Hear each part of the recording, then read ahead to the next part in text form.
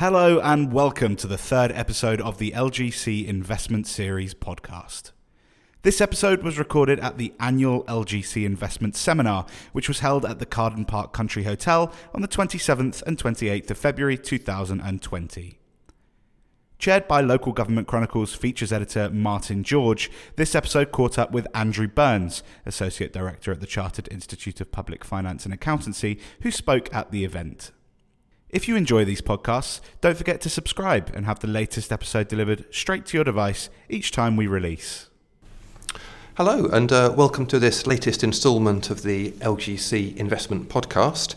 I'm Martin George, I'm the features editor of LGC, and I'm very glad to be joined by Andrew Burns, Associate Director at CIPFRA, the Chartered Institute of Public Finance and Accountancy, who previously spent 12 years as Director of Finance and Resources at Staffordshire County Council and was Treasurer of the Staffordshire Pension Fund. Andrew, thank you very much for joining us. Okay, hello Martin, good to be here, thank you. I wanted to kick off perhaps by just seeing what you thought the big issues facing the local government pension scheme are at the moment. Okay, I think there are some issues with the pension fund which have always been there, and that's about the long-term sustainability of the fund. And then there's, I guess, a more topical issue about environmental, societal and governance changes, ESG, sustainable investments. I think I'm going to talk about those two things. So the first one, and when I first joined Staffordshire as the treasurer of the fund, one of the pieces of advice I first had was pension fund is a long-term business. You've got to think about it over the long term, and that's about making sure there are sufficient returns from the assets which are invested and there are the contributions from scheme members to pay for the future pension promises of the members of the fund, and that's always been there. There have been challenges sometimes about the affordability of the employer's contributions, particularly when council budgets are under pressure. There have also been challenges about investment returns not being good enough to fund the future pension promises. But more recently, and in fact in the recent valuation, most pension funds are approaching being 100% funded, i.e. there's sufficient value of the assets to fund the future pension promise liabilities, but that goes in cycles. So that has always been there, and I think that will continue to be there. And because a big chunk of the pensions are funded through taxpayers, local taxpayers through council tax, and to some degree national taxpayers, that will always be under some public scrutiny. That hasn't changed. I don't think that will change.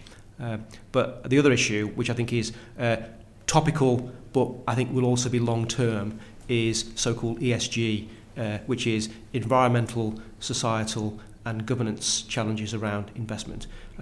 Sustainable investment sometimes referred to, and the biggest topical issue there is about climate change and climate risk. So maybe I could say a bit more about each of those, if that would help. Yeah, I mean, I think especially when you talked about employer contributions, I mean, a bit of research I was doing looking at council budgets this year, I've seen quite a few where their employer contributions are being reduced this year because of the valuation has shown they are better funded than they were. Do you have any thoughts on whether it could be short-term to cut employer contributions, given, as you're saying, it's such a long-term issue for pension funds? Well, firstly, I would understand the desire of employers who have staff in the fund wanting to have savings, if they're possible, in their employer contributions. Their budgets are under pressure for other things. But I think, more importantly, I think than what the level of contributions is, I think from my experience when I was the fund treasurer and also responsible for Staffordshire as an employer of the fund, we wanted stable and predictable employer contributions that you could plan for and budget for.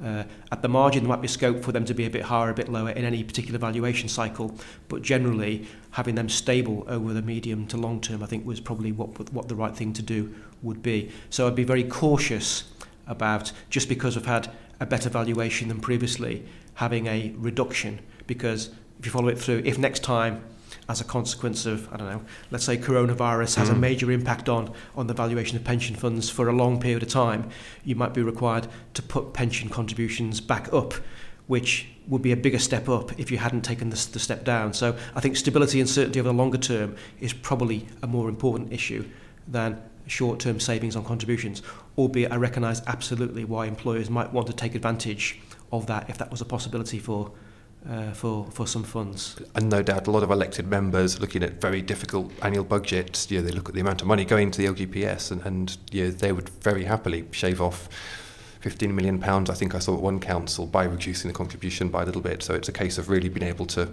justify keeping contributions where they are. Absolutely, if needed. yeah. And as a treasurer of the pension fund, your responsibilities are for the assets and liabilities of that pension fund first and foremost, and that's a separation from your responsibilities if you're the director of finance or the Section 141 officer of the host local authority. So there's a tension there. Absolutely. Now you mentioned ESG. We're at the LGC Investment Seminar today. That has been a theme through, I think, all the sessions I've been to so far. How do you see this developing for the LGPS? Okay. Firstly, I think the way I think about ESG is they are a set of risks: environmental risks, which is the E, societal risk, which is the S, governance risk, which is the G.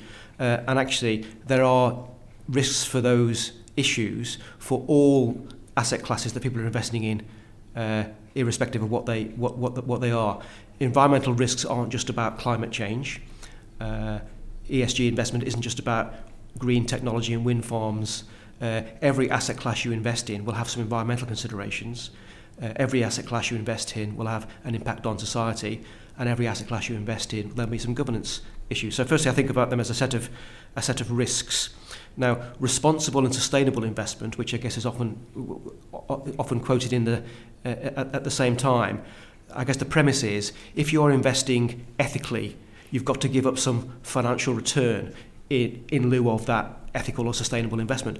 I'm not sure that's the case if you think about there's an environmental issue, a society issue, or a governance issue for every asset class, whether that's green technology or motor vehicles or indeed investing in supermarkets or any other asset class. That's the first thing to say. I think the second thing that I would say around that is we need to find better information and data sets to measure progress against those ESG issues. So typically, investment returns are thought of in terms of what's the cash flow I'm getting from my investment, what's the dividend stream from my shares, what's the income stream from my property investments, or the capital value of those assets, what's the share price, or what's the asset price. We're very, very good at measuring and tracking and monitoring progress in those financial returns. But if we are serious about climate change, for example, and I think we would need to be, there's a climate risk around all investments, how do we measure progress towards more sustainability around climate? So is it about measuring the carbon footprint? Is it about measuring the amount of carbon that's being produced versus the amount of hydrogen being produced, for example, by the energy source? Is it about thinking about the sort of impact on society of some of the things that you wouldn't immediately think about in terms of investment? So there's something about some data sets which would enable more consistent comparisons. I think we need to work with asset managers and asset owners to try and get some more consistent data sets around that, because I don't think they are. I don't think they're really there. How do we know how we're doing in relation to those issues? I think is a big challenge. And I guess there's two ways of doing that typically. One is about engaging with the investment industry to try and develop them, or the other one is actually regulating, forcing them to do it, or always the threat of what's called divestment, i.e. taking your money out of particular asset classes. And much of the public lobbying at the moment is about we should invest in green technology and we should divest from fossil fuels. But the transition from one to the other is quite, it can be quite difficult. So I think there's something about having better data sets and better information to enable us to track progress against how we're doing against those those issues. Do you see a role for government in ensuring there are consistent measures and benchmarks in this? I mean, obviously, we've got climate change talks coming up, which the government is hosting. We've got the pensions bill going through and amendments related to climate change there. I mean, do you think this is something that will be imposed on the industry, or do you think it can be trusted to do this itself and to do it well? So, but by instinct, I'm a localist. So I would like to think that solutions can be developed locally by the pension schemes themselves, working with asset managers, and others. Government undoubtedly has a role to play, I think, in setting strategic targets for the country and maybe having some some regulation as appropriate, and particularly with regard to, for example, taxation. Many people would say that some of our fuel and energy is too cheap, and actually, if you put taxes on it, you would reduce the consumption of that and have a bigger impact. So government does have a role to play, but I'd like to think that the industry working locally and with its partners can, if you like, self-help and self-govern. But actually, if that isn't working quickly enough or well enough to meet whatever targets might come out of the Glasgow COP26 summit, for example, we might need to go further and faster. So, but I think others would have a different view. Others would think you need central or national prescription. Yeah. I've seen examples where that has worked and where that hasn't worked. I've also seen some good examples where, if you like, local self-governance and self-determination has led to better outcomes through that engagement process, but there's a big challenge there. Yeah. Now, one thing I've written about recently, it actually came up in the session that we've just come from about climate change, was the idea that lots of LGPS funds now are seeing activists come along who are talking about climate change, huge public pressure on elected members to divest from fossil fuel companies. Is there a danger here that funds might feel forced to make decisions which might win them, plaudits from campaigners, but actually, A, not get returns that the fund needs, and B, mean they can't actually engage in that transition, away from carbon? I mean, do you worry about too much pressure being put on funds to divest? No, I think firstly, it's understandable that pressure is there, and particularly for the LGPS, which ultimately are public funds. It's absolutely right. I think funds need to maybe better explaining what they're doing and why they're doing it in their current investment strategies. And so, for example, take the divestment issue. If a council pension fund divests its interest in, let's say, a fossil fuel company, it might sell shares on the stock market and have to sell them at a discount compared with what they might otherwise be worth if they were kept for the longer term. The pension fund might lose money, which might have a negative impact on the ability to fund future pension promises. The person who then goes and buys those shares might not use them as responsibly as the LGPS would have done so. So I think where the best role I think the LGPS would be through elected members is actually having good governance around making sure that the people managing those assets and managing those funds in those companies are thinking about these things for themselves. So they have good governance arrangements in place. They are thinking about sustainability. They recognise the valuation of the assets that they're responsible for. If they don't deal with it properly, might ultimately be worth less in future than it is now. And I think that penny, for me, I think is starting to drop. You might have seen recently in the press that BP have announced a major investment of its total assets into sustainable sources as it makes the transition from one to the other. I'm not here to defend BP, sure, but I think some big companies are now starting to change their behaviour and show that they're thinking about this in a more tangible way, which isn't so-called greenwashing, as it's often described, greenwashing, which is, if you like, paying lip service to these issues but not really meaning it. Yeah. I think actually some significant fund managers and significant major companies are starting to do some things in a more tangible way, which show they are taking it seriously. Now the challenge, I guess, is are they doing that quickly enough? And I think that's where there's possibly scope. But I think so. Council need to get better at explaining why they're doing what they're doing, and explain the complexities. It's not as simple as investing in wind farms and taking money out of fossil fuels. Your fiduciary duty as a trustee of a pension fund is the long-term sustainability of that fund to fund the pension promises for the people who are members of that fund. And that isn't going to go away. It's not the first time councils have dealt with these sort of issues. I recall in my time as Treasurer in Staffordshire, we had issues around tobacco investments alongside public health responsibilities. That they are similar. But I think the climate challenge is not going to go away, and it's got impact for the whole economy, not just the pension fund. So there's a couple of other issues while we're here. Pooling always comes up at these investment events. Do you have a sense for whether pooling is achieving what it was supposed to do, and whether we'll see changes in pooling over the next 3-4 years, perhaps? Okay. So pooling was designed to do two things. Firstly, by putting assets together in bigger buckets, if you like, a bit bigger financial pools, you would get, through economies of scale, cheaper costs and better investment returns. but there would be a transition from the current situation. In getting things into new pools, you've got some setup costs and some transition costs. And that business model I don't think has changed. I think the early signs are positive. People have contained the costs of transition within budgets, and they've started to see an impact on some of the investment fees in some of the pooled vehicles. But actually, it hasn't quite proved itself yet, because I think it's too early in the cycle. But the early signs are positive, and there are more positive signs about progress than negative issues, based on my understanding. When I was still in Staffordshire, we were involved in the LGPS Central pool, which I think is one of those which were further forward than some of the others, and that made a really, really good start. So I think it's too early to say.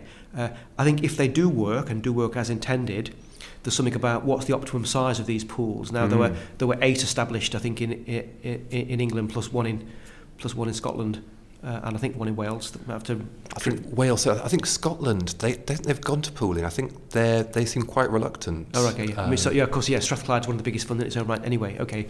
I stand to be corrected on that. Are they the optimum size? Can what assets go into them? I think that's still to be determined. I think what's really important though is that the creation of pools for the investment vehicles doesn't take away the really important local democratic political accountability of members of those pools to make sure they're representing the members in the place that they are providing pensions for. So in my case it was Staffordshire and Stoke-on-Trent. Yes, you can pool with the West Midlands partners to share the investment costs and get better returns, but it's really important that the issues of Staffordshire Pension Fund members or Birmingham Pension Fund members or Herefordshire Fund members are, because they're different by way of geography, they're different by way of the nature of the workforce they were supporting. It's important that democratic accountability locally is still there. But I think I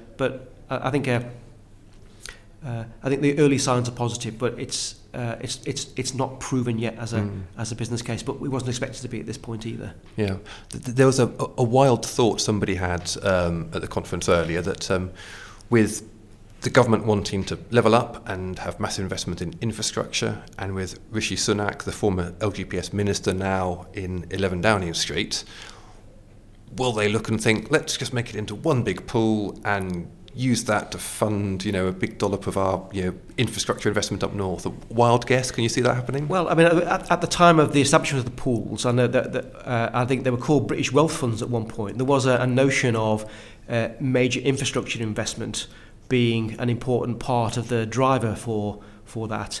That some funds have had a look at that, hasn't really come up. It's not incompatible for there to be a national infrastructure fund alongside sort of regional pools, because the transaction costs of setting up infrastructure are potentially more significant than just putting it into existing investment sort of vehicles, and some of those might well be shared. So it wouldn't be impossible, for example, across the Northern Powerhouse or the Midlands Engine, where there's more than one pension pool, for them to come together and think about, would it be sensible for us to collectively think about an infrastructure investment element? But there's no reason why that couldn't sit alongside the existing pools rather than. So you wouldn't need, structural change mergers. No, because I think that would be really, really complicated to do that again.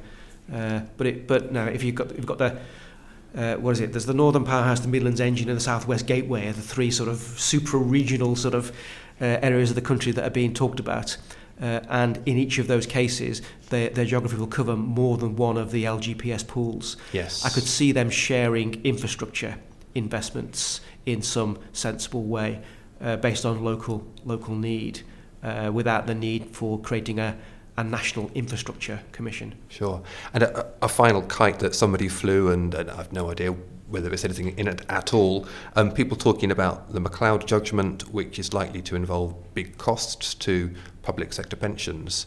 There was a theory that the scale of this cost could force the government, or give the government an opening to really look at how generous public sector pension schemes are, and you could see Daily Mail campaigns about gold-plated pensions and so on. Do you think there's a danger of that? I don't think so. If you take the sort of pensions as a long-term business, The cost of McLeod, and for those not familiar with it, basically this was a case with regard to judges and firefighters' pensions, which in moving from a defined benefit scheme to career average gave some protection to older members of the scheme near retirement, and that was found to be age discriminatory against young members of the scheme. So therefore pension funds have more costs to put that right. We're talking potentially billions of pounds. Yeah, but billions of pounds, yes, but actually probably about only 1% of the total value of the assets in the fund. So yes, it's a big number, but actually 1% of a big number is still a big number. It's only 1%. So over the long term, that probably can be dealt with. And if you think about the level of investment performance, particularly over the last 3 or 4 years, where I think we heard today that the average performance over the last 3 years has been a 10% growth in the value of the assets over that period. McLeod is a 1% increase in the total liabilities over 25 years. I think when you put two things alongside each other, you can see it being easy to be absorbed. That's not to say there aren't administrative difficulties in coping with McLeod. If you have to go and backdate individual pensions for quite a lot of people, there's an administrative burden there. But from an investment point of view and a cost of the fund point of view, I think that's something that can be absorbed in the long-term nature of pension funds, albeit there might well be short-term administrative challenges in terms of in dealing with it. Fantastic. Well, Andrew, it's been a pleasure speaking to you. Thank you very much. And thank you, everyone, for listening to this podcast. Thank you very much. This podcast was brought to you by Local Government Chronicle following the LGC Investment Seminar in February 2020. To find out more about the next events in our investment portfolio, including the annual LGC Investment Summit, which this year moves to Leeds, visit lgcplus.com/investment. Remember to subscribe to this series and share this podcast with your colleagues, and we'll see you next time following the LGC Pension Insights Symposium, which will be held on the 9th and 10th of July in Stretford-upon-Avon.